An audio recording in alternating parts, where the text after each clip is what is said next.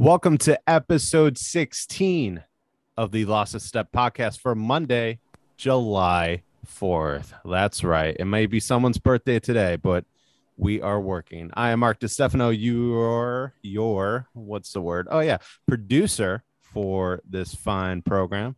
Occasionally I talk, sometimes I don't, but sometimes, well, most of the time, I'm joined by, well, this week it's two people. Mike, he's out for this week, but I'm joined by one Mr. Tom and one Mr. Max. How are you guys doing? What's up, Mark? How you doing, Max? What's up, guys? How's it going? So, Tom, tell me one of the stories we got going on this week. In my life in general, or in my sports world? Anything, Tom. Tell me what's going on. I'm going to the Met game on Thursday. Taking the old man. Nice. Father's Day gift. Nice. Mets Marlins. I haven't been since opening day. You know, the child now. Responsibilities. Yeah, you're not going every week anymore. Right. So, right. You know, gonna go with him. Excited. There we go. Max, how are you doing? Pretty good. I'm excited to talk some free agency. We had that kickoff last week, NBA, and I know Tom's itching to get some baseball talk in, so we're gonna. No, I was just thinking NBA. It did not disappoint. No, it definitely didn't. We got some things to talk about for sure. Number one at the box office. I know Mark likes the box office references. That I do. NBA free agency number one at the happy. Box office. Oh, keep them happy. That I do. Right behind Top Gun Maverick, you know? All right, today we're going to talk about the NBA free agency, some of our own personal winners and losers from that. We're also going to talk about, we'll just call it our state of the baseball season so far. We're going to talk about the team that isn't in the playoffs that will make it and some of the biggest overachievers and our biggest disappointment so far in the season. We also got the story you missed and our coveted Lost a Step segment. If you want to check out some of the other Lost a Step episodes, be sure to follow us on Spotify, Google, Apple, wherever you get your playlists, wherever you get your podcasts. And if you want to connect with us on the social medias, follow us on Twitter at Lost a Step 1 and just find our page, search Lost a Step podcast on Facebook. But for now, I'm going to hand it over to these guys. Thanks, Mark. We appreciate you as always with the intro. Pinto, we'll get into some NBA free agency. I mean, let's just get right into it. Obviously, a lot going on that hasn't happened yet, but let's talk about maybe for now the things that have happened already. Yep. Do you have, just things that stand out right off the bat? Yeah, absolutely. I think that right off the bat, the big winner for me so far is the Celtics. They got Eastern Conference champions. Obviously, we all know that. Reigning Eastern Conference. They basically, and I'm exaggerating here. They basically got Malcolm Brogdon for what? A stack of papers. Draft picks, right? I guess. Right? Yeah. They didn't lose one rotational piece. Brogdon, although injured, there is injury concern with him. He has not been a very healthy, reliable player the last 2 to 3 years. So there is injury concern. But pound for pound, a better point guard than Marcus Smart. Everybody loves Marcus Smart. Defensive Player of the Year is key. Everyone wants a Marcus Smart on their team, and he's extremely valuable to the Celtics. No one's going to argue that. But he's not a true point guard. Malcolm Brogdon is. And he can make life a lot easier for Tatum and for Brown. And don't forget, Gallinari bought out after he got traded, and they added him. So they added Brogdon and Gallinari for basically nothing, without losing anything substantial. I think that they are the clear winner. So they're, to me, better than they were when they lost Game 6 to Golden State. So the defending Eastern Conference champs got better, in my opinion. I actually didn't see the Gallinari news, but that's a nice addition as well. And then with Smart, just going off of what you said, it's honestly letting Smart go back to doing what he does best and not having to try and do too much offensively, at least. So I think obviously health, again, a big thing. But if Brogdon can play a lot of games with the Celtics, I mean, I don't see how obviously other teams can get better and things like that, but they seem to be the favorite in the East, with that roster right now. I was going to say it's hard to argue with the Celtics take there. What do you think? Because a team that stood out to me just from the first couple days, the Chicago Bulls, they didn't do anything splashy, I would say.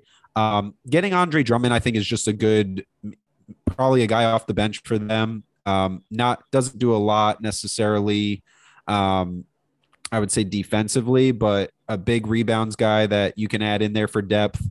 And then they just recently signed Goran Dragic, who I think he has some injury concerns of his own, but is a good veteran player. I think if a guy like Lonzo Ball goes down again, you have Dragic to kind of step in there. But it doesn't seem like they've lost a lot of guys, at least right now. And they were a very good team. I feel like they hit some injuries towards the end and ended up falling to the 6th seed.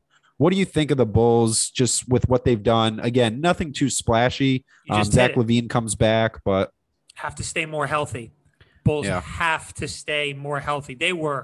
They came out like a house on fire at the beginning of the year last year. You know how many Bulls played over 75 games last year? 2. Wow. That's it. DeMar DeRozan and Avo Dasmunu. That's it. Nice. Vucevic, 73. LaVine, 67. Kobe White, 61.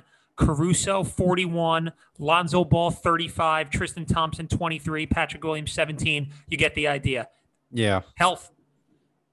They're a good, talented team. I don't know if I'm ready to call them a finals contender, but they're a fine basketball team. I don't think there's that much separating them from the Sixers as they're presently constructed when they're all healthy together. Right. You know, I could see an argument made for both teams being a little better, but I don't think there's a ton separating the Bulls and the Sixers right now. For the Bulls, I think it's health. I think it's absolutely health. You know, what did they lost in 5 to the Bucks, right? In the first round. Yeah, I think they'd get 1. Yeah. Game 2, right? On the road? Yep. Yeah, right. They got game 2 on the road. So, I think when you have Vucevic, DeRozan, LaVine, that's as solid as a trio as you can have, at least in the Eastern Conference. You know, those are three obviously very talented players. Sorry, go ahead.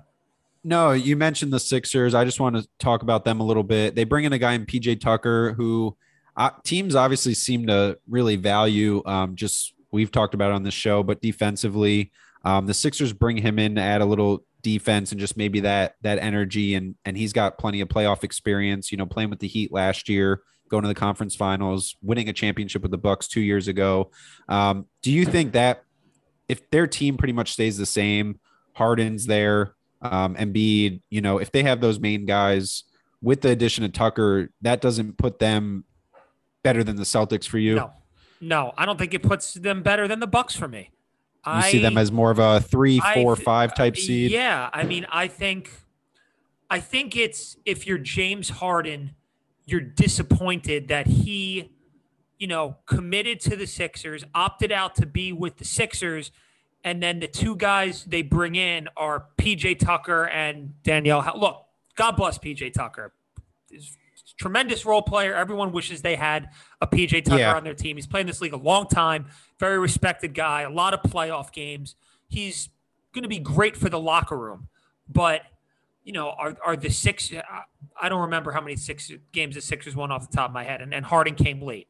But are they winning? Are they winning north of 50 games with that roster? 55 games? I don't think so. So. Embiid as a big man, you know, this is and granted, the Bucks won with Giannis, and their supporting cast around him was so efficient and so good. There's only so much you can do as a big man in today's game if your big man is your best player. And James Harden is not the same James Harden. He's not a scrub. He's a starting NBA player, but he's not the same guy that was on the Rockets. He's not. Yeah. He's not. And that younger. actually brings up another point. Mentioning the big men, the T-Wolves, you know, made a big move to get Rudy Gobert. They gave up a decent amount, draft pick wise. I don't have the trade in front of me, but I believe they gave up a couple players as well in that.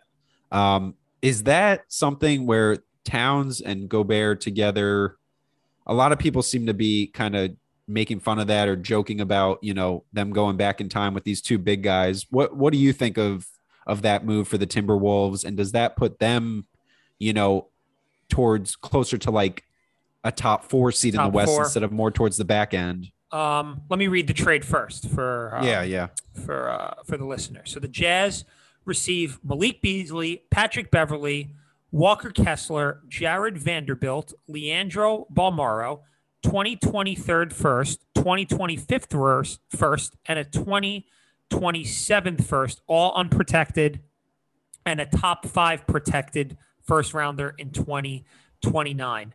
I don't think player-wise what they gave up, is anything outstanding. I think they can live without those players on their roster, and they have a very talented starting 5. And Patrick Beverly has his moments where he's effective, but there's a reason he's been on however many teams in however many years, right? Right. Yeah. You know what, Max?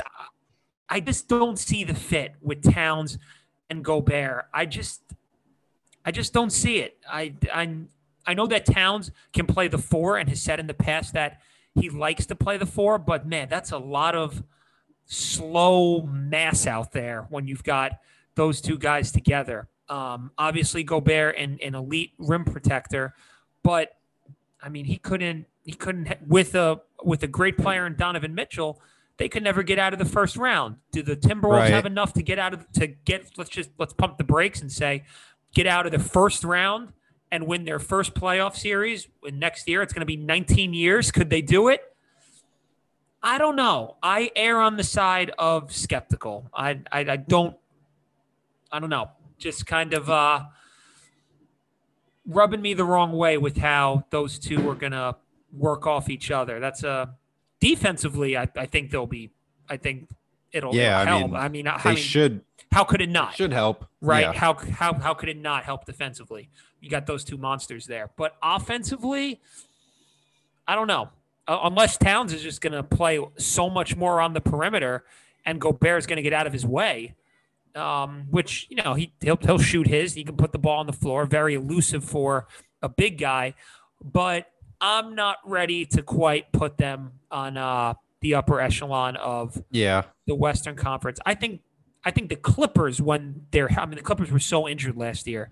I think a healthy Clippers team is better than Minnesota.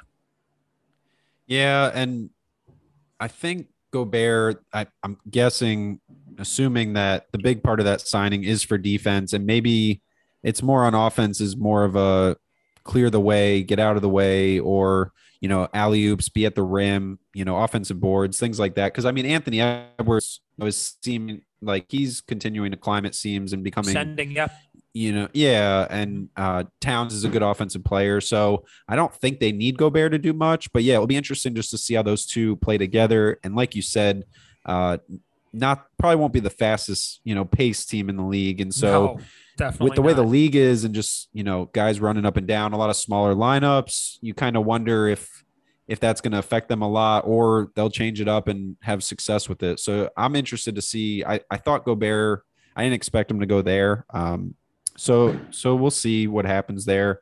Do you see like any other, again, there's some things that are going to come and we're going to talk about that, but as far as things right now, like, are there any other teams that even just like re-sign guys that maybe weren't expected to, or anything that maybe puts them in more into the conversation of a playoff team or just a contender? I think that the Knicks have a chance to be a playoff team this year with the signing of Brunson. And Isaiah Hartenstein is a really nice backup center. Had a really nice year with the Clippers last year. If the Nets blow this whole thing up, you have to assume the Knicks are going to be better than the Nets, right? You would think so, yeah. You would think so. They should be. They should be. And the Knicks were 11th last year, the first team not in the playoffs. So if you're just doing that simple logic, and every other team who made it last year made it again, then the Knicks are a playoff team next year. I think the signing of Brunson is a good signing. I think that he'll put pressure as a point guard in ways that Knicks point guards have not really done. I mean, however old you are listening to this podcast, whoever you call your Knicks best point guard, whether it's Raymond Felton or Marbury, or if you want to go back to Mark Jackson, whoever you call, he's the best Knicks starting point guard since. I'm a big Charlie Ward guy.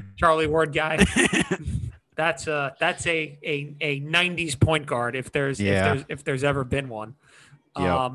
Also, funny you say that, Max, bringing up Charlie Ward, for how bad the Knicks have been for years and years and years. Mitchell Robinson became the first drafted Knick to sign a contract extension past his rookie contract since Charlie Ward. Really? It's incredible. It's absolutely incredible. I'm trying to think of guys that like you would have thought would have like David Lee, someone like that. So the Knicks did the sign and trade with him. They signed him and then traded him to Golden State to free up the cap space for when they signed Amari Stoudemire in the summer of 2010. So gotcha. Technically, we won't count. Yeah, we're not going to count that. We're not going to count that. Bringing back a player that you drafted past his rookie contract. He's the first one. That's pretty crazy. Charlie Ward. It's just hard to believe. But no, I think the Brunson signing is a good. He was Jalen Brunson has performed extremely well without Luka Doncic on the court. 22 and 7.5 per 75 possessions without him. So I think it makes Barrett better. I think it makes Randall better. His father is on the staff. Tibbs was an assistant coach when Brunson Sr. was playing on the Knicks in the late 90s. From all that I know and watch and listen and hear, seems like a very coachable guy, which Tibbs will absolutely love. Seems like a good team guy. So, are the Knicks a top 4 team in the East? No, not. Do I think they should play a better brand of offensive basketball this year? Yes, absolutely I do. It's not going to be a revolving Kemba Walker, Alec Burks point guard. No, they have a true top 10, right? He was rated the top 10 and is as an NBA point guard last year in efficiency. So the Knicks now have a top 10 NBA point guard, and I don't know how much better he makes them. You should make them at least a little bit. I don't want to go crazy and give you a number of wins and say top 4 seed in the East, but they should offensively have more fluidity to them. And hopefully this can help Randall have a bounce back year, and because I was getting sick and tired of him bringing up the ball, Max. I really was. He's not a point guard. That's what I was going to ask you, because I don't, when it's not during the season, you don't hear a ton obviously about the Knicks unless you're probably in that area, listen to radio, following the Knicks. What do people say about Randall? And that's what I was going to say too, is you got to think it helps him at least a little bit and maybe turns him back into the player they thought he was going to be last year. I think that Julius Randle is somewhere in the middle of the last 2 years that he's had. Yeah.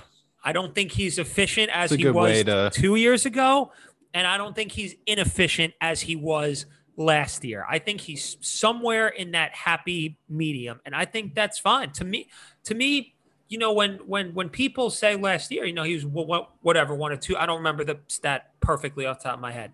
1 or 2 or 3 players along with LeBron and Jokic to average 19, 10, and 5. And that's all well and good. But I remember when we had Pat O'Keefe on the show, right? Yeah. In the beginning. And we said anyone that has watched the Knicks this year has known that this has not been an efficient Julius Randle season. It's been quite the opposite. And I think that Brunson should make him a more efficient player. Because you have to respect Brunson as a point guard, and Randle should be able to get better looks with more attention for sure going to Brunson. So, and all the Knicks' 3 best offensive players now are all lefties. Brunson, Barrett, Randle. I knew Brunson and Randle. Yeah, I guess Barrett too. Yeah. Wow. Should be interesting. You don't see that too often, I feel like. No. So I'm excited with the sign.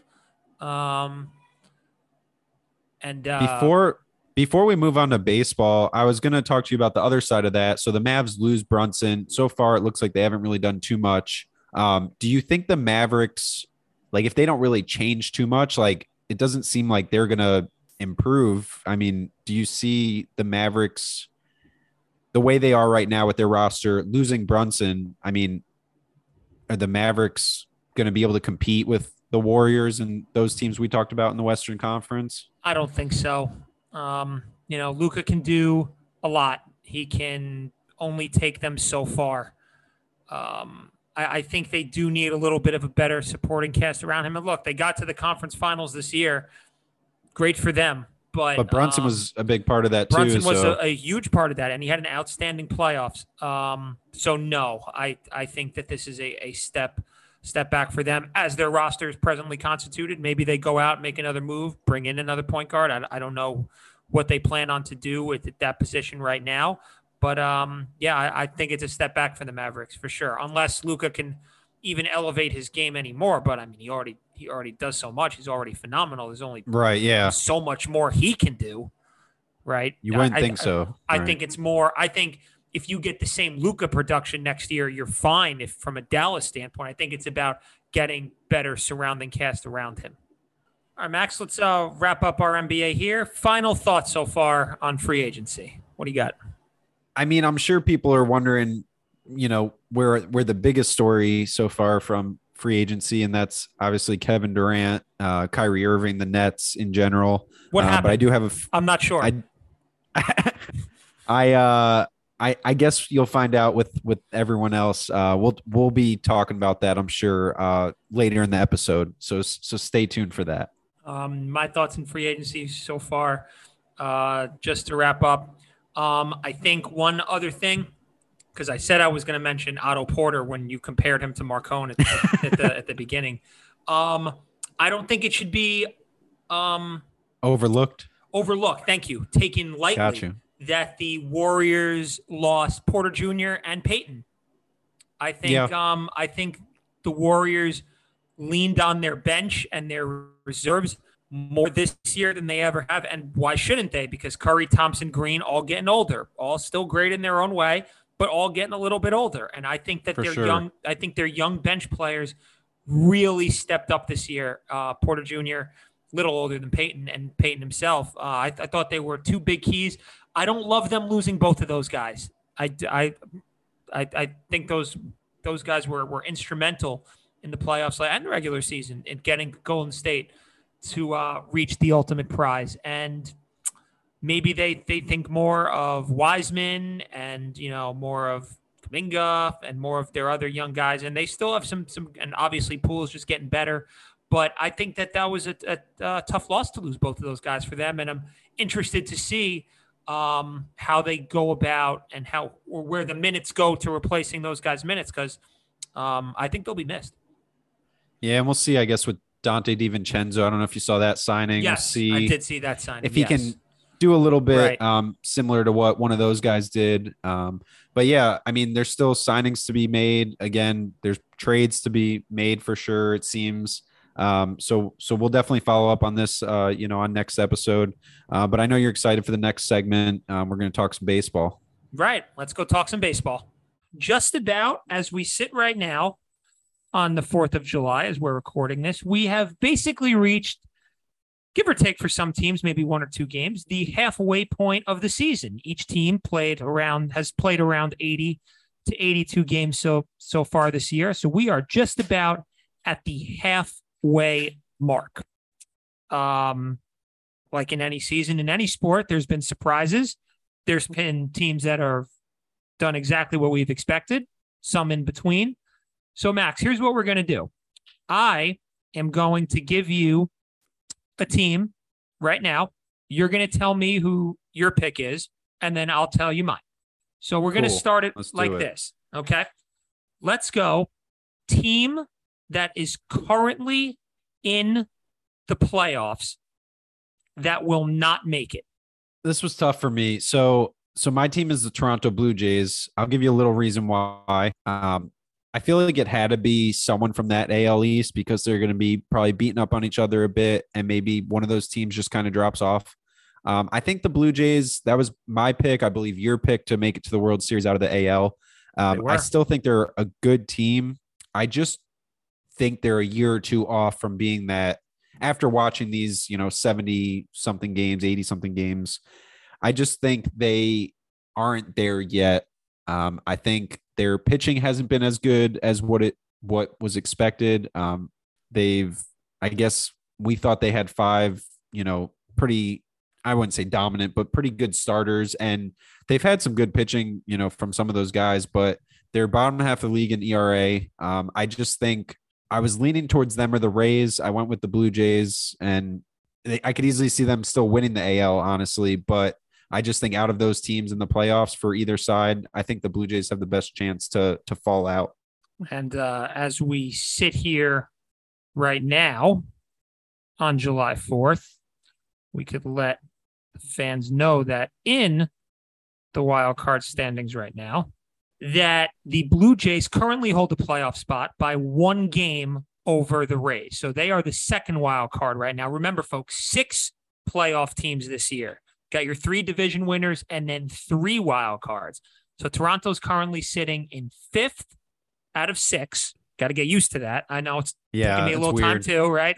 Yeah. Think of the old NFL before they were weird and went to 17 games. Think of it like that, right? Okay. And even their playoff teams, they used to be 6. Yes. Now they have 7. It's just things are changing. And now we're going with the 2-bye system, like in the old NFL. So think of it like that if you can remember the old NFL. So Toronto's currently sitting in 5th, 1 game ahead of the Rays. The Rays, who are my pick not to make the playoffs this year. Boy, I feel like I've just been bashing on Tampa for the last 3 weeks. I think that's kind of why I just said one way or the other, right? I mean, they can't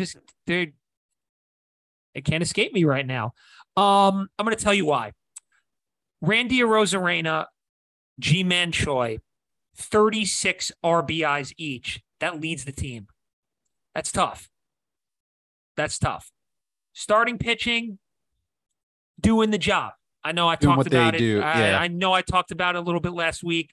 Kluber, Rasmussen, good, solid. But, there's a lot of teams that could use a Kluber or a Rasmussen right now. And McClanahan's a stud. He's the ace. Bullpen, 8th in baseball right now. I know they've been top 3 the last couple of years. 8th is still solid. Here's the problem, Max. I think they need to trade for a bat, but they're just usually not a team that does that. They're usually not a team that goes out and gets the big free agent on the market, especially one with an expiring contract, because they know that they can't re-sign him. So we've seen teams in the past be carried by their pitching all the way to October. And I think that the Rays pitching is good enough to absolutely keep them in the middle of things till September.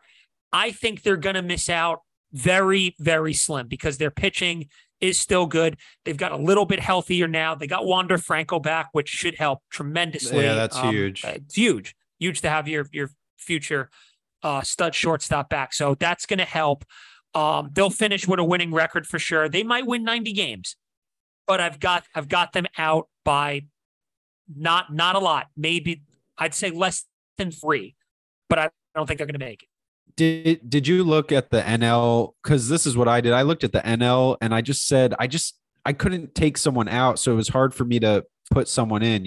I thought about it, but easier in the American League for sure. Yeah. Absolutely. Yeah. Absolutely. Okay. Cool. What we got next? Now we're gonna switch to team that isn't in the playoffs that will make it. Cool. You want me to start? Yeah, you start. So, not a playoff team. They will be a playoff team. It's a team that could be for one of our biggest disappointments, the Chicago White Sox, a team that's expected to win the AL Central.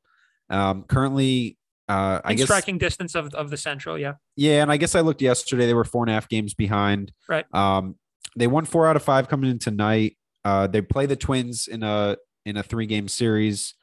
Starting tonight, they're down 2-1 currently in the 6th inning. Yeah. They play the Twins 7 times before the All-Star break. So This could easily be, in 2 weeks from now, this could easily be, the White Sox leading the division. I wouldn't be surprised by that. And so that's why I'm taking the White Sox. I think they still have that team that people picked. I know they are facing some injuries, as most teams are. But I still think they have the pieces there that the reason why people pick them to win the division in the first place, I still think they have that.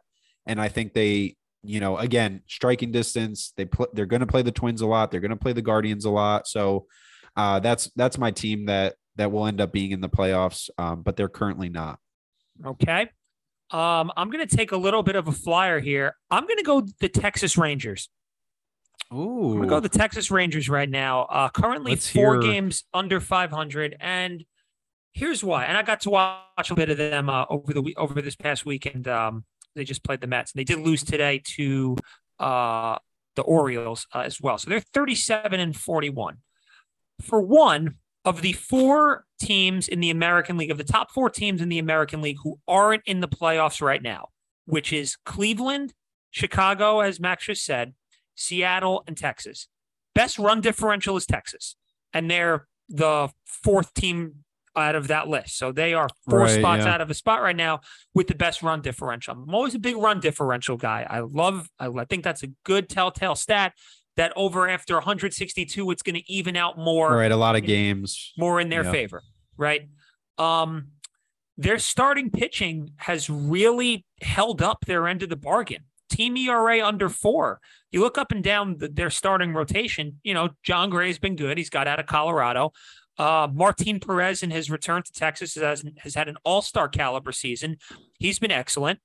I look at the offense, 16th in runs scored, and I just think that they can be better than that. I mean, Simeon and Seager have not been all-star level this year.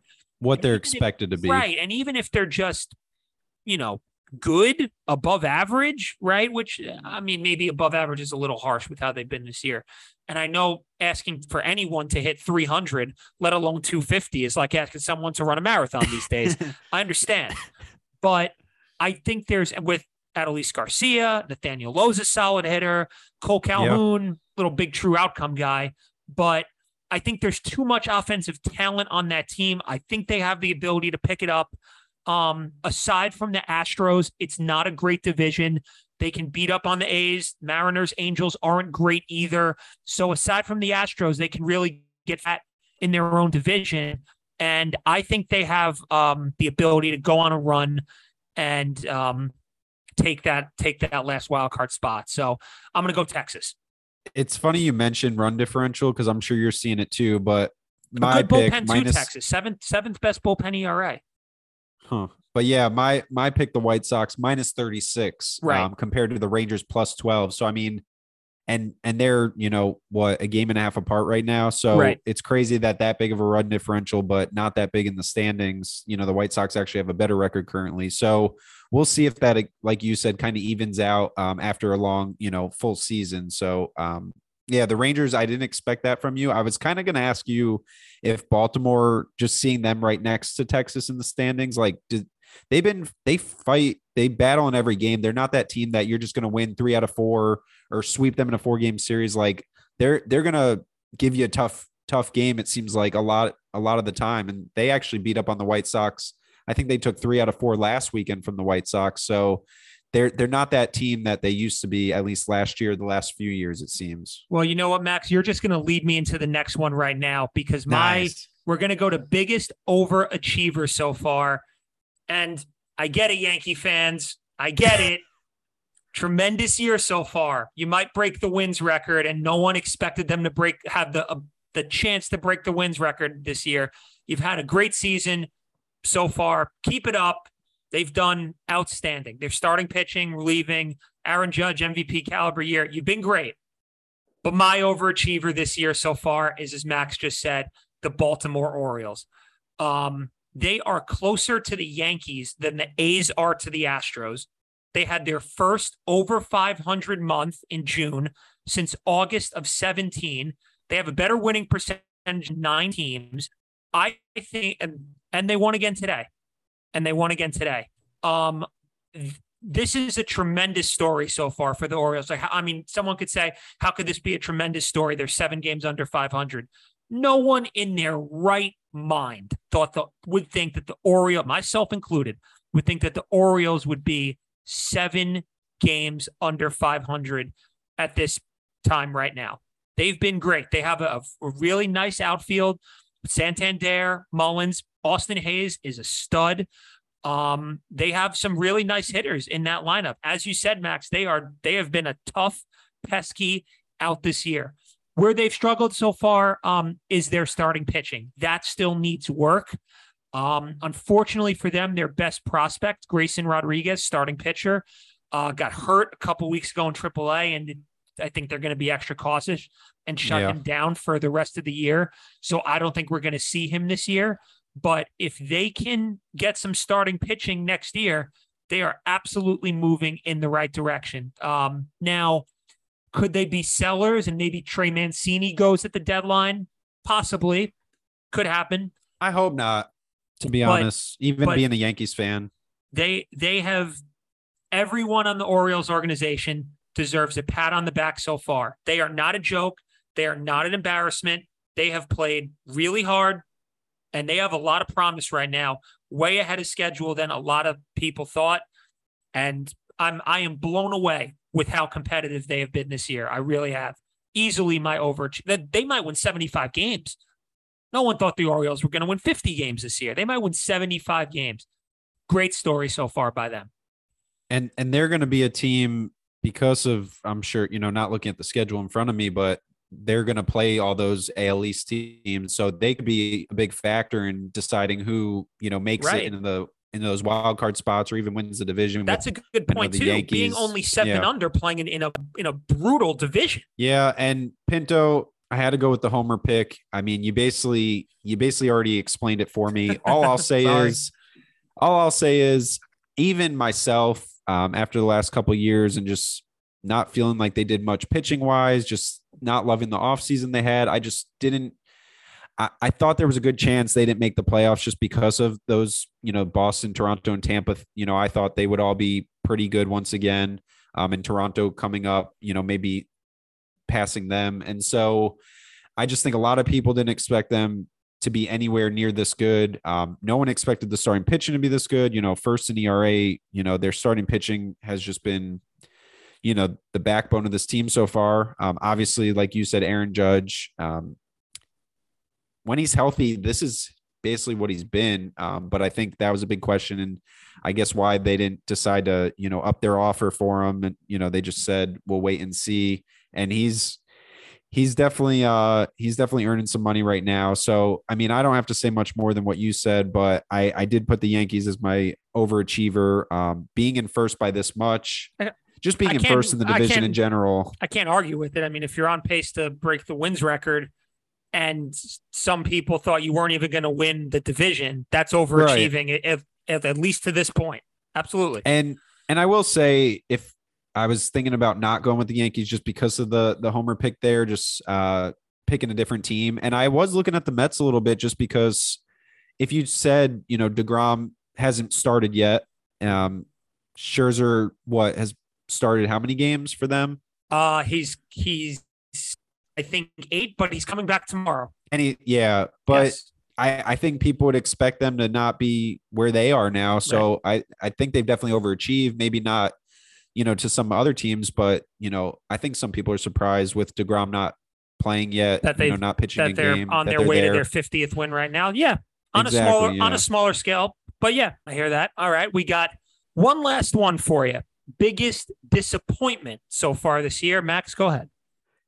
Yeah. And I honestly I didn't do this on purpose, but I guess I stuck in the AL for all 4 of these. Me too. I did as well. I don't know if we have the same one again. Pinto and I did not, swap these picks. So we'll see. I actually took the LA Angels. I went with the Angels because just seeing Trout and Ohtani on the same roster, I think right there alone, to me, being someone again that maybe isn't as into baseball as you are, but realizing obviously there's a ton of other positions. There's a lot of other starters, but having those 2 guys, you just expect them to be more competitive. How are you going to lose 14 in a row with those 2 guys? Exactly. It just seems like, and those 2 guys playing, it's not like, in years, Trout missed some time in the past. Ohtani's been playing. So I feel like they don't have the excuse. I know Rendon's been hurt a bit.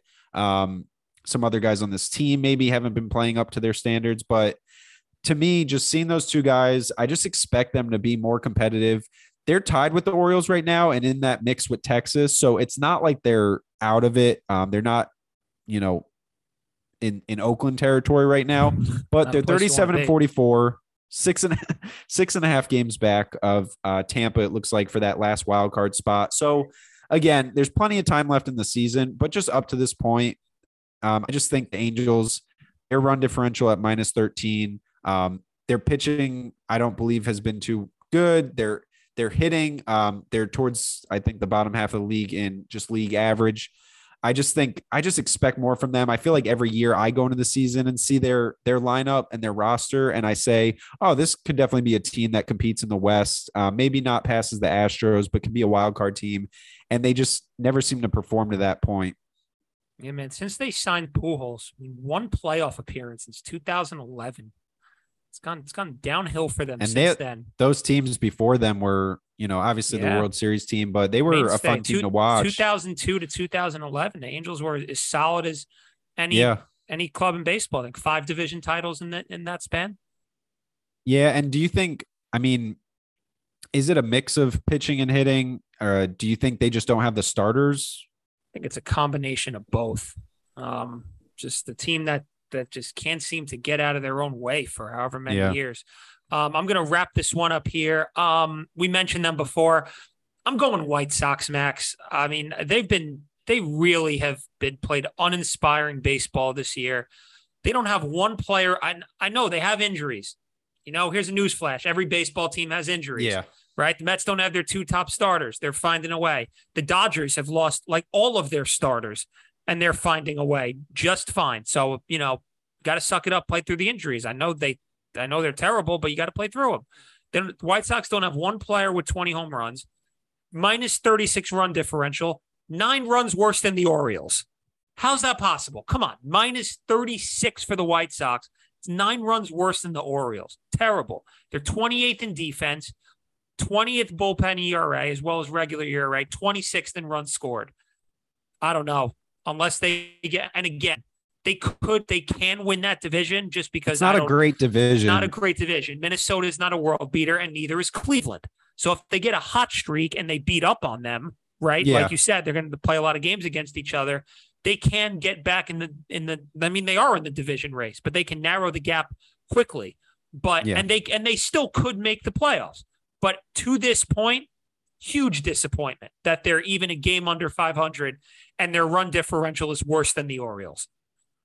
I think that's a very sad reflection on them as a team, and maybe it's time for Tony La Russa to go. But yeah, that's a tough one to argue with. But yeah, I think you look at La Russa, because if they continue this way and they don't make the playoffs this year, you got to think I would think he's gone. Right. So that was a good baseball segment. I enjoyed that. I like that. I don't mind talking baseball, I guess. That was fun. That was good.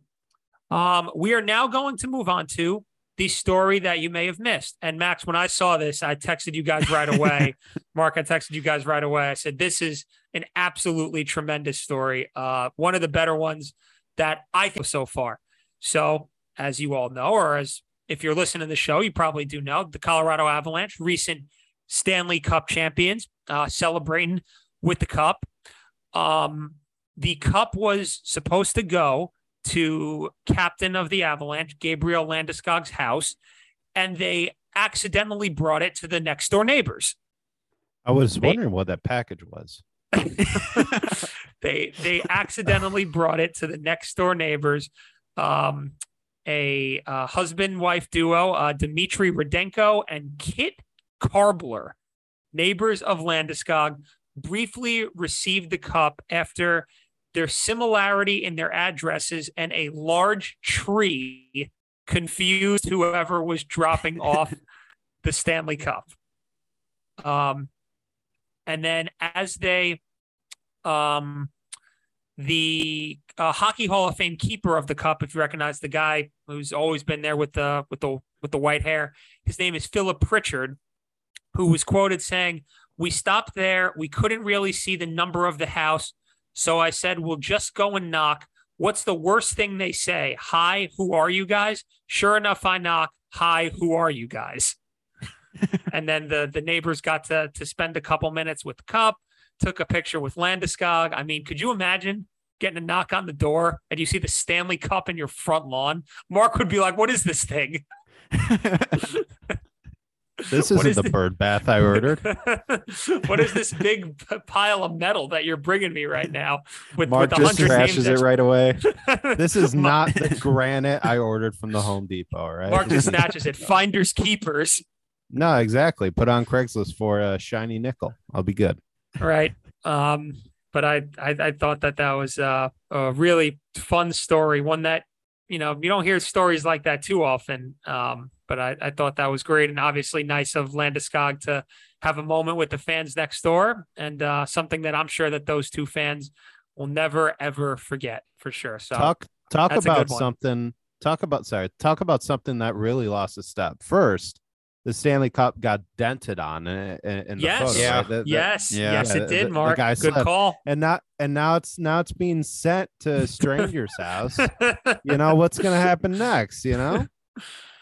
I'm always curious how like I used to wonder how the Stanley Cup got around and how the different players got to like if everyone on the team gets to have it for a couple count works. Yeah.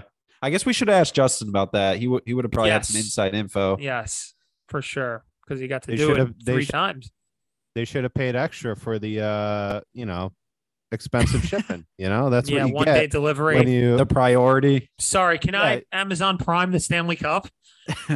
No, you gotta overnight it. You gotta get your dollars worth. You can't do business. 8 business days for that. Come on. That is a cool story, though. That was something I didn't see. That's pretty cool, Tom. Yeah. I enjoyed that good one. Good fun. All right, Max, why don't you close us out here?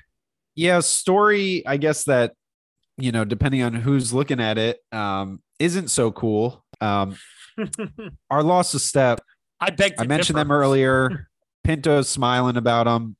The Brooklyn Nets, just organization as a whole, they're in a messy situation right now. We knew Kyrie Irving, there was issues. Now Kevin Durant, for those, I think most people know, for those that don't, on Thursday, June 30th, so last Thursday, Durant requested a trade from the Brooklyn Nets. This was reported by ESPN's Adrian Wojnarowski, Woj, as you know him, dropped the Woj bomb, I believe Thursday afternoon. And the Nets are working with, I guess, general manager Sean Marks is working with Durant and his business manager, Rich Kleiman, finding a trade. So that's the first thing. I guess we can start there. But the Nets also are dealing with this Kyrie Irving stuff. It seems like he's likely to be traded. Ben Simmons, we haven't heard much about him, which maybe is a good thing, but is he going to be there? Pinto, trying to unwrap this just a little bit for our lost to step segment. Look, think about the Nets and go back with me a couple years, right? The Nets going from the whole Paul Pierce, Kevin Garnett trade debacle of a century, should have been more crippling to an organization. Then they do an incredible job, getting the organization back on its feet. They bring in good young players, Dinwiddie, Jared Allen, Karis LeVert, and they become a nice, fun, up-and-coming young team. But nice, fun, and up-and-coming doesn't win in the NBA. What does that do? Gets you maybe 41 wins and a first-round exit. So now you got to go out and you got to bring in the big guns. And you bring in Durant. You bring in Irving. And you knew Durant was going to be hurt the first year. So you throw that one out the window. Okay. And then he had too big of a shoe in Game 7 against Milwaukee. Against Milwaukee. And now, thankfully. So talk about from going from low to getting better to we got the dudes. And now it's all about to come crashing down. I kind of feel bad for Kevin Durant because I think Kyrie just has him under some hypnotism. But I tell you what, I kind of think the Nets get what they deserve for putting up with Irving as long as they did. Completely botched when they got James Harden. Ben Simmons couldn't play. I mean, you talk about an organization that's in turmoil. I'm sure the Dallas Cowboys are saying, hold my beer.